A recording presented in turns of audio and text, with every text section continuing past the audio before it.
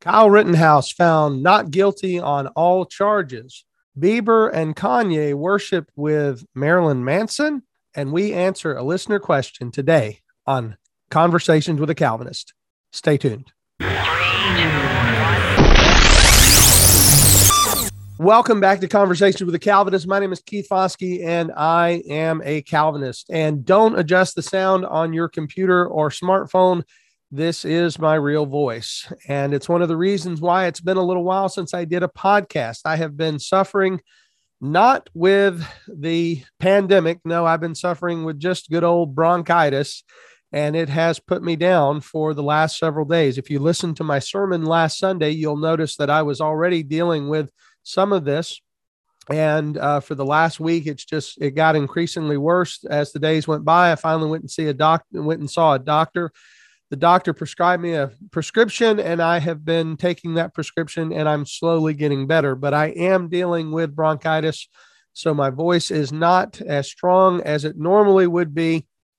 And so if you're hearing me for the first time, this is not what I normally sound like, but I am thankful that you're listening today. And what we're going to be doing on the program today is a little bit different. Normally, I have one topic that I'm dealing with, one thing that I focus on. But today, I don't have a guest. A lot of times I have guests on the program. Today, I don't have any guests. What I'm going to be doing is I'm just going to be talking through some subjects, some specific news items that have been in the news, things that I like to bring up and look at from a Christian perspective. And then I'm going to deal with a question from a friend of mine, a Bible question that she asked, and I asked her if I could come and talk about it on the program. Rather than writing her a response, I said sometimes it's easier for me to provide a verbal response on a platform like this. Give me a little more time to work it out and to talk through it. So I want to begin by talking about the fact that today is November the 19th, 2021. When I'm recording this, you might be listening to this at a later time, but that's the recording of today's program. And today is the day that Kyle Rittenhouse was found not guilty in the Kenosha shootings. And if you're unfamiliar with this particular situation, well, praise the Lord. That means you probably don't get on social media much, and that's probably pretty good.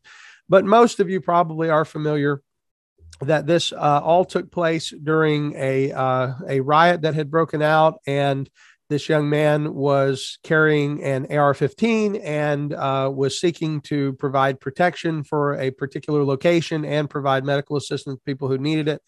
And in the midst of that, in the midst of this situation, got caught up where he was attacked, and during that attack, he discharged his firearm into some attackers. He ended up killing two people and wounding one other. And the question was, is this homicide? Is he guilty of essentially murder, or was this self-defense? And the country was largely divided over this. I watched particularly on social media. And again, if you only ever look at your social media page, if you never look at anyone from the other side, then it's easy to think everybody thinks just like you do. But if you had a chance, if you got family members who maybe are on a different political stance than you probably noticed that most of the people that are conservative on the right, for self-defense, for the Second Amendment, things like that, they were very pro-Kyle. And on the other side, you had people who were very anti-Kyle. And what's interesting is oftentimes this falls down to Christians as well. You'll see Christians on one side and Christians on the other. But this is one of those times when that wasn't really the case. In fact, I was pointed to an article, I think, that came out very early by the Gospel Coalition. I think it was Gospel Coalition that actually called him an active shooter, compared him to, I think, one of the Columbine shooters, which was a very unfortunate thing that happened. But it just goes to show that not everyone in the quote unquote Christian community felt the same way about this particular case. And that makes sense. It's not necessarily this is not necessarily something that is something that Christians couldn't disagree on. Certainly Christians can disagree on this particular subject. Just a few weeks ago, I talked about the subject of self-defense. I said there are some Christians who believe that self-defense is a God-given right. Some people believe self-defense is always wrong. And I said, obviously I believe that self-defense is a God-given right and something that we should be able to do. But certainly not everybody agrees. And this is an area where we have to exercise some of our some of the conscience that we're given, that we have to be able to address things from the conscience and from the Bible. What does the Bible say about these things? And we talked about that on a previous program. But my reason for bringing up Kyle Rittenhouse today, again, he has been exonerated. All charges have been, he's been found not guilty on all charges. And this is going to lead to a further divide, because for those who were automatically saying that this young man was guilty, that he was essentially a cold-blooded murderer, and even the prosecuting attorney, who I watched much of the trial, and this guy was he really made some real boo-boos. One of the things specifically, holding an AR-15 with his finger on the trigger in court, even though, of course, it was unloaded, doesn't matter. You treat every gun like it's loaded. By the way, for those of you who don't know, I am a firearms instructor. And when I saw the picture of this man holding an AR-15, pointing it essentially at the jury with his finger on the trigger, even though I know it's an unloaded firearm, I know it's been checked probably multiple times, it didn't matter. One of the primary, he's breaking the three rules right away. When I teach firearm safety, the first rule is always keep the gun pointing in a safe direction. Pointing it at the jury is not pointing in a safe direction. He's always keep your finger off the trigger. He's got his finger dead on the trigger. There's a photograph of it. And then the third rule from the NRA is keep the gun unloaded until you're ready to use it. That's not the rule that I focus on. I tend to focus on treat every gun like it's loaded. Don't ever assume a gun's unloaded. Even if you've checked it yourself, treat it like it's loaded. Never treat a gun like a toy. And here's a guy treating this firearm like it's a toy. He's holding it up and pointing it at people. So it's just ridiculous. I think this guy I think he was just he made a carnival of errors, and we saw it throughout the trial. But ultimately, it shouldn't have been a trial, because the videos showed that it was self-defense, and Kyle exercising his right to self-defense is something that all of us should be glad is still a right in this country, because there are certain countries where you don't have the right to self-defense. There are certain countries where someone can be hurting you, someone can be attacking you, and you don't even have the right to fight back. Somebody can come into your home, steal your things. You have no right to protect your home. And at least in America, in many areas in America, we still have the right of self-defense. And I'm glad that right was upheld today by the law. I'm glad that Kyle Rittenhouse was ultimately found not guilty. And I'm disappointed in our president, who came out and said that he was essentially angered by the decision of the jury. And of course he is, because again, this thing divided people right where the divide is. And on many issues, the right-left divide falls down to things like personal responsibility, the ability to defend yourself, the ability to have your own firearms and defend yourself. All these in this case clearly showed that. And again, from a biblical perspective, I believe it is a biblical right to defend ourselves. And I believe that right was upheld in court today, and I'm thankful for it. Now, the second thing I wanted to mention before I get to the most important item of the day, and that is the Bible question, is that a couple of weeks ago, actually on October 31st, which we celebrate as Reformation Day, also celebrated by the world as Halloween, there was an event that took place with Kanye West. Now, if you're not familiar with Kanye West, he is a singer, entertainer, and I guess it's been about a year and a half ago, he came out and proclaimed to have been saved, proclaimed to have believed in Jesus Christ. And there was a lot of hope and within the Christian community that this was a genuine conversion. There were some things that he did that seemed to indicate that his conversion may have been real. And there were things that he was doing that caused a lot of people to feel like, maybe this was genuine. But some of us said, we need to be patient and watch what's happening, because there's plenty of scripture which shows us that a person can claim faith and not truly possess faith, that they can profess without possess.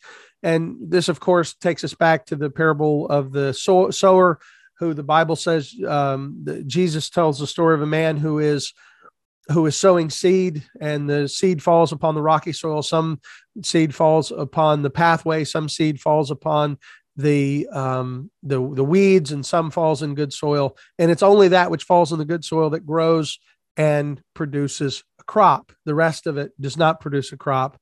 And the rest of it demonstrates that the seed can fall. It can even take a little bit of root, but if it doesn't bear fruit, then it's not genuine faith. And what we're seeing out of Kanye West, who now has changed his name apparently to just Ye. I don't know if I'm saying that right. It's written here is Y-E. So I'm assuming it's Ye or Yay that he's going by. And, the things that he's doing and the silliness that he's engaging in doesn't seem to be indicative of a person who has had a genuine life change. And the picture I'm looking at is first of all, it's very weird looking. He's in an all white outfit. He's next to Justin Bieber, who is in an all white outfit with a white hoodie, who is next to Marilyn Manson, who I remember when I grew up in the 90s. Marilyn Manson was known as everything Christians did not want anything to do with. He was he glorified Satan and demons in his shows. He was he exercised the most severely depraved things in his shows, and he's dressed as Storm Shadow from the G.I. Joe series. I'm just kidding. He's dressed in like a white ninja outfit, got his mask on and everything. And I'm looking at this article, and the article I'm looking at today is from thedailybeast.com, and I don't know anything about them. I just happened to pull this article up, and it says, this is what it says: Christians divided over Marilyn Manson's appearance at Kanye West's Sunday service. Christians are divided? Really? Real Christians are divided over this? This is what you think?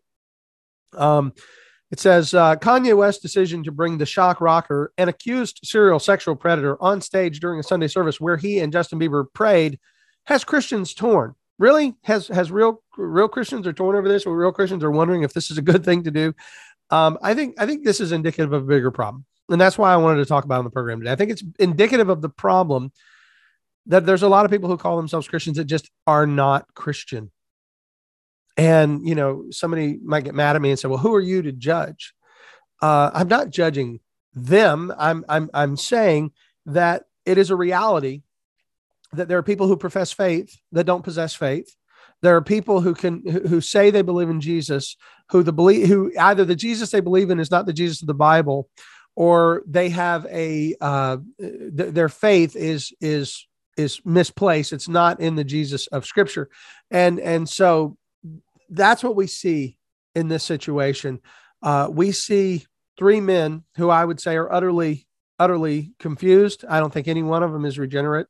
None of them have had any evidence of regeneration. The first evidence of regeneration for any of these men would have been stepping back from all this nonsense and coming underneath the instruction of godly men and being taught in the ways of God and become a disciple of Jesus Christ. And then would, by that, demonstrate that their lives had changed. That's not what has happened here. These men continue on in their worldly, gaudy lifestyles. And somebody says, well, wait a minute, but Bieber is praising Jesus. Again, no, what has he been taught? He's been taught the Jesus of the prosperity movement. We see him hanging out with people from the prosperity gospel movement and from these false new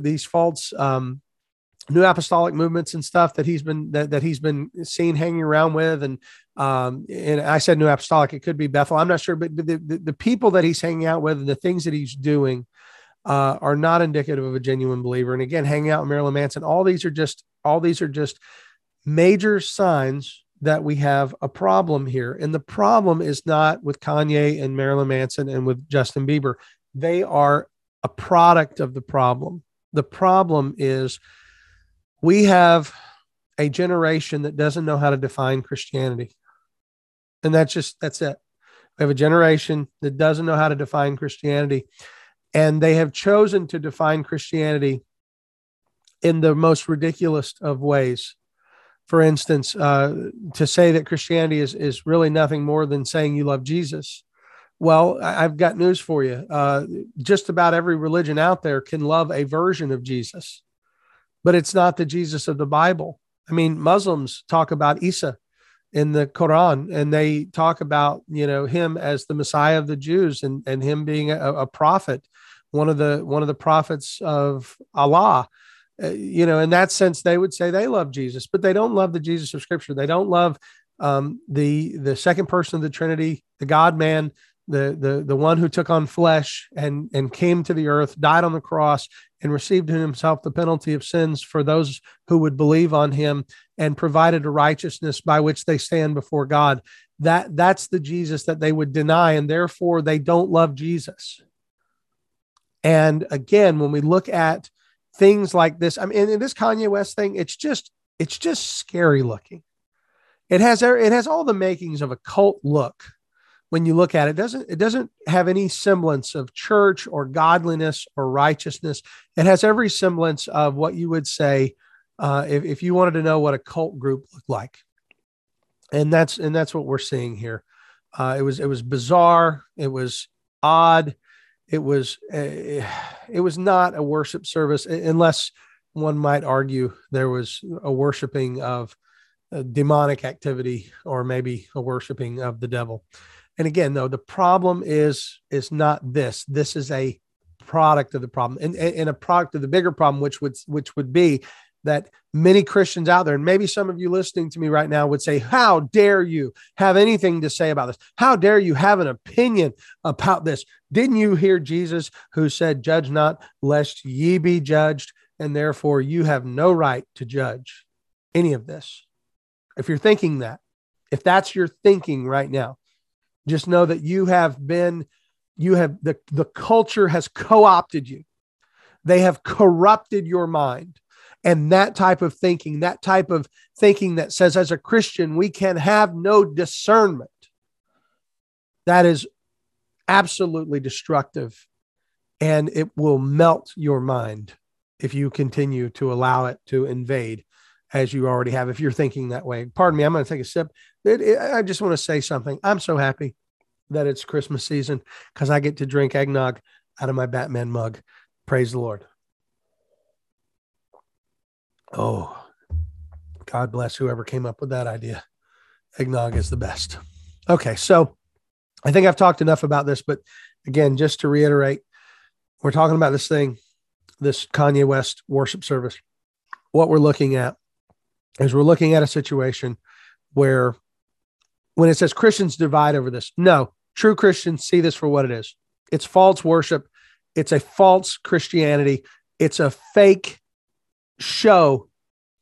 It doesn't divide Christians. It shows that there are people out there who call themselves Christians who have nothing, who know nothing about what it means to be a believer in Jesus Christ. You say I'm mean, you say I'm hard-hearted, you say I'm judgmental. I'm not. I'm pointing you to the truth that there's a lot of people out there who call themselves Christian, who do not know. And here's the thing: we have the blind leading the blind too, because we have a lot of churches who will take people who know nothing about Christ. They'll put them in charge of small groups, and then those people will become the leaders of the led, and the leaders know nothing, and the led who are being led know nothing. And then you have the blind leading the blind. And what does Jesus say? He says they both end up in a ditch. And that's what happens. And this is the kind of stuff you end up with. You end up with people in ditches. You end up with people in confusion. You end up with entire churches that can't say anything is right and wrong, because everything is relative. Everything is subjective.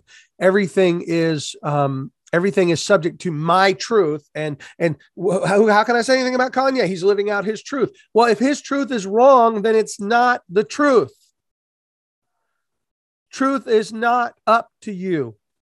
Truth is a person, Jesus Christ. And if you've got the wrong Jesus, you've got the wrong truth. And your truth is error. Your truth is falsehood. Your truth is a lie.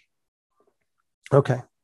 So I've said what I wanted to say about that. Let me move on now to the time for the question of the day. This is from Miss Rosanna, who I appreciate sending in this question. It was a very good Bible question. She's asking me a question about John chapter 15. So if you have your Bible and you want to open up, we're going to read John chapter 15, and we're going to begin at verse 4, and we're going to read down to verse 10. Excuse me. Yep, that bronchitis. Okay. chapter 15, verse 4. Jesus is speaking, and he says, "Abide in me, and I in you.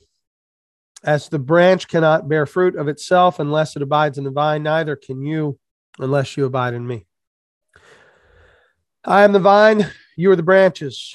He who abides in me and I in him bears much fruit, for without me you can do nothing. If anyone does not abide in me, he is cast out as a branch and is withered, and they gather them and throw them into the fire, and they are burned. If you abide in me and my words abide in you, you will ask what you desire, and it shall be done for you. By this my Father is glorified, that you bear much fruit, so you will be my disciples. As the Father loved me, I also have loved you. Abide in my love. If you keep my commandments, you will abide in my love, just as I have kept my Father's commandments and abide in his love." All right, that ends the verses. And now here's the question. Jesus is speaking to his disciples at the end of his time, and they are his, and they believe, and they have faith. This is true.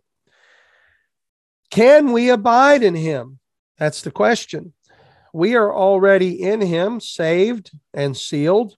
Why give a command to abide when it's not in our power to do the abiding? It's the Spirit's work to keep us abiding.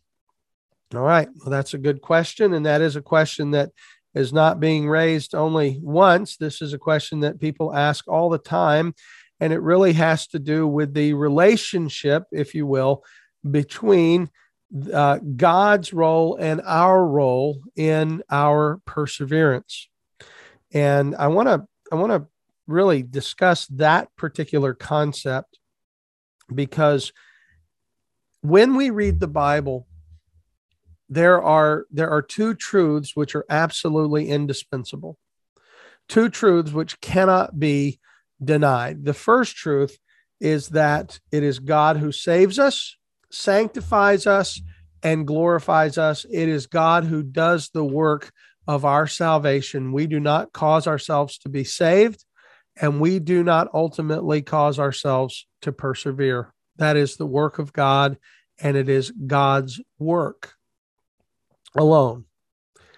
And I say that, and I hate to now use the word "but" or the word "however," because it's going to sound like I'm now contradicting what I just said. I'm not, but I do want to be clear from the outset when I say your salvation begins and ends with God. Now, I've said that. Now let me clarify it by saying this. We are told in Scripture that we are to persevere in the faith. And in fact, we are given warning after warning as to what happens if we do not persevere in the faith. In fact, if you really want to get real, Hebrews is one of the most difficult books for many people to interpret because of the warning passages. It has several warning passages throughout, which tell us that if we turn back, if we count the blood of Jesus Christ as no value, if we trample underfoot the blood of the Savior, if we turn back from this most holy salvation, then we are going to suffer, and we are going to ultimately be lost. And that's the problem there is people begin to deal with the question of, well, does that mean a Christian can lose his salvation? And that's where a lot of people end up when they read Hebrews, especially in places like Hebrews 6. They come to think that you can lose your salvation because they say you can lose your salvation because Hebrews has these warnings about falling away. And that is something that people think is a natural reading of the text, and that is an automatic reading of the text. And then you have those on the other side who would hold to once saved, always saved, which I do believe in, but I think that's a bad way of putting it. But just to be clear, I do believe in what's called perseverance of the saints or eternal security. For the simplest of terms, once saved, always saved. I do believe that, but I want to be clear. When someone says, I believe in once saved, always saved, oftentimes what they mean by that is they mean that once a person is saved, that ultimately they're no matter what happens in their life, that they're always going to be saved. They can never lose their salvation. And they oftentimes deny what the Bible clearly teaches in something called apostasy. Apostasy is when a person has claimed to be a believer and then has departed from the faith. How do you qualify that person? I want to ask you in your mind right now, you listener, how do you qualify the person who says, I was a believer in Jesus Christ and now I'm not? Well, if you take the once saved, always saved approach, as some do, that says no matter what happens after you get saved, you're going to be saved and you're always going to be saved, then you might have to say, well, that person is still saved no matter what. They're just maybe a carnal Christian. I've heard people make that argument. Well, they're just carnal, but they're still Christians. However, that's not what the Bible teaches us. What the Bible teaches us is that if a person falls away, if a person departs the faith, then the person who is departing the faith, who genuinely, and I don't mean they've just fallen into sin for a season, but I'm saying they have rejected Jesus. They have rejected the gospel. They once proclaimed Jesus, and now they proclaim that he is false. Those people are what the Bible describes as apostate. They have left the faith, and in doing so, they have demonstrated that they were never saved to begin with. And you say, now, wait a minute. You said earlier they believed. Okay. James tells us in James chapter 2 that there is a faith that doesn't save. He talks about the relationship between faith and works. And he says that a person who has faith that doesn't have works, he asks a question, can that faith save him? The word that is what's called a definite article, and it indicates that there is a type of faith that doesn't save.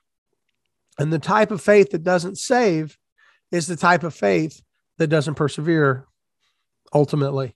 It's a type of faith that doesn't demonstrate itself in righteousness. It doesn't demonstrate itself in good works. It's a false faith.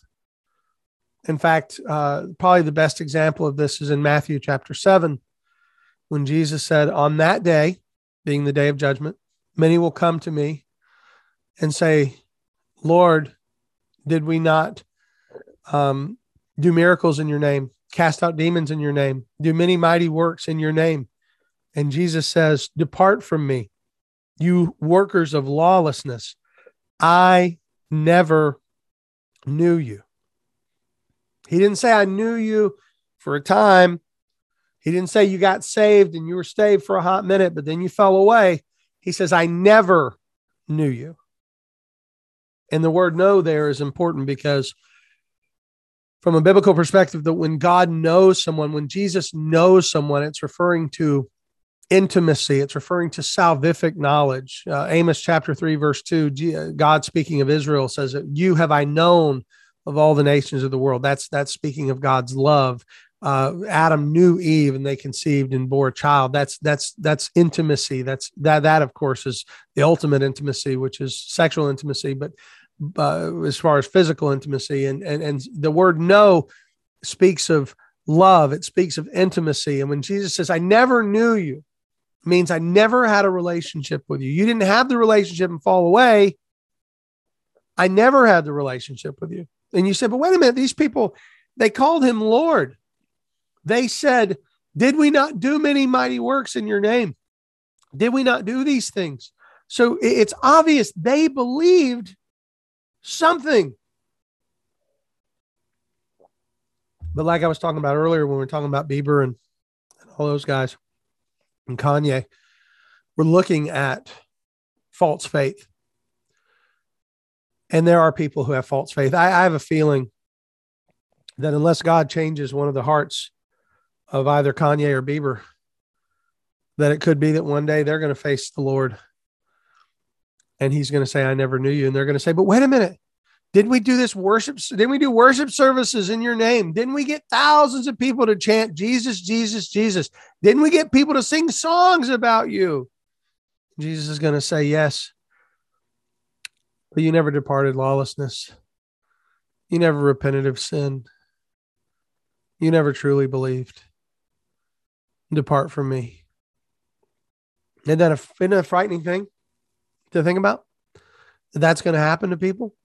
Jesus didn't say it might happen. He says, on that day, many will come to me and say, Lord, Lord. And I will say, depart from me. So there is such a thing as falling away. There is such a thing as apostasy. It does exist.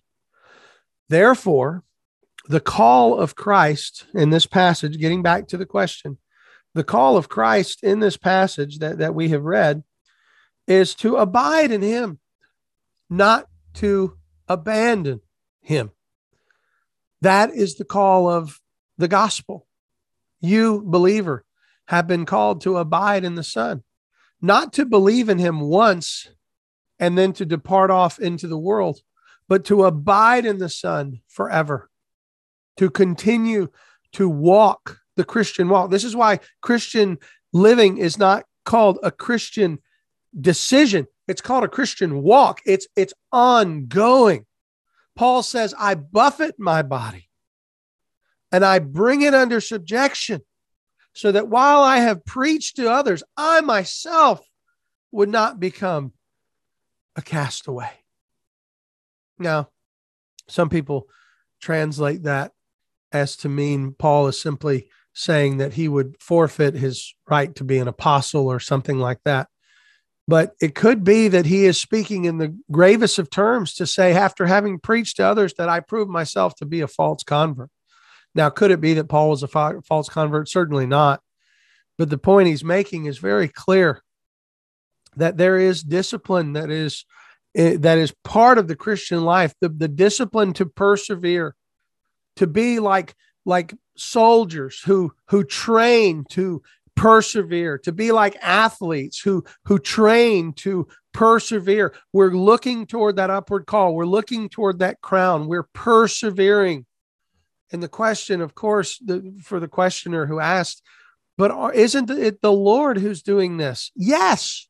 If you are persevering in the faith, you can't congratulate yourself. All you can do is thank the Lord, for he is the one who is causing you to persevere. So I know that sounds like a paradox, and maybe it is somewhat paradoxical, but I think that we find the answer in Philippians chapter 2. And this is where I'd like for you to turn. If you have your Bibles, go to Philippians chapter 2 and listen to verses 12 and 13. I preached a sermon on this last year. We had a conference on perseverance. And again, I want to encourage you, if you have questions on the subject and the doctrine of perseverance, I would encourage you to go and listen to our teaching. Brother Mike, Pastor Andy, and myself, we all taught on the doctrine of perseverance at a conference. It's available on our church's website under sermon audio. Just go under the little magnifying glass, type in perseverance, it'll pull up the messages. But this was the passage I preached on. And this is what Paul says to us. Therefore, my beloved, as you have always obeyed, so now, not only as in my presence, but much more in my absence, work out your salvation with fear and trembling. For it is God who works in you both to will and to do his good pleasure. The ESV says work for, but I like the word do. It is God who works in you both to will and to do his good pleasure. See, that's the answer. We are called to work out our salvation. That is another way of saying persevere in the faith. We are called to abide in Christ, to continue to hold on to him, knowing at the same time that it is he who holds on to us. It is God who works in you, both to will, that means to want to, and to work or to do his good pleasure. You see, here's the thing. If you're saved, if you're genuinely saved, if God has changed your heart, then you will be a changed person forever. That doesn't mean you're never going to have sin for a season. That doesn't mean you aren't going to have struggles. Doesn't mean you aren't going to face battles, and at time possibly even lose some battles. You know, sanctification does not go from here to here. It goes from here. It's an ever moving thing. But we are being conformed to the image of Christ by the Spirit of God, and yet we are commanded to do it. And you say that's paradoxical. It's not contradictory. It is a little paradoxical, but it's not contradictory, because what we're told is this: it is our responsibility. It is our responsibility to persevere, but it is God's power that enables us to persevere. And that's the beauty. That's the wonder, that it is God working in us to work for and to even want to work for his good pleasure. Christ says, abide in me. And why would we abide in him? Because he is the vine, we are the branches. And as we are in him, he strengthens us. He empowers us.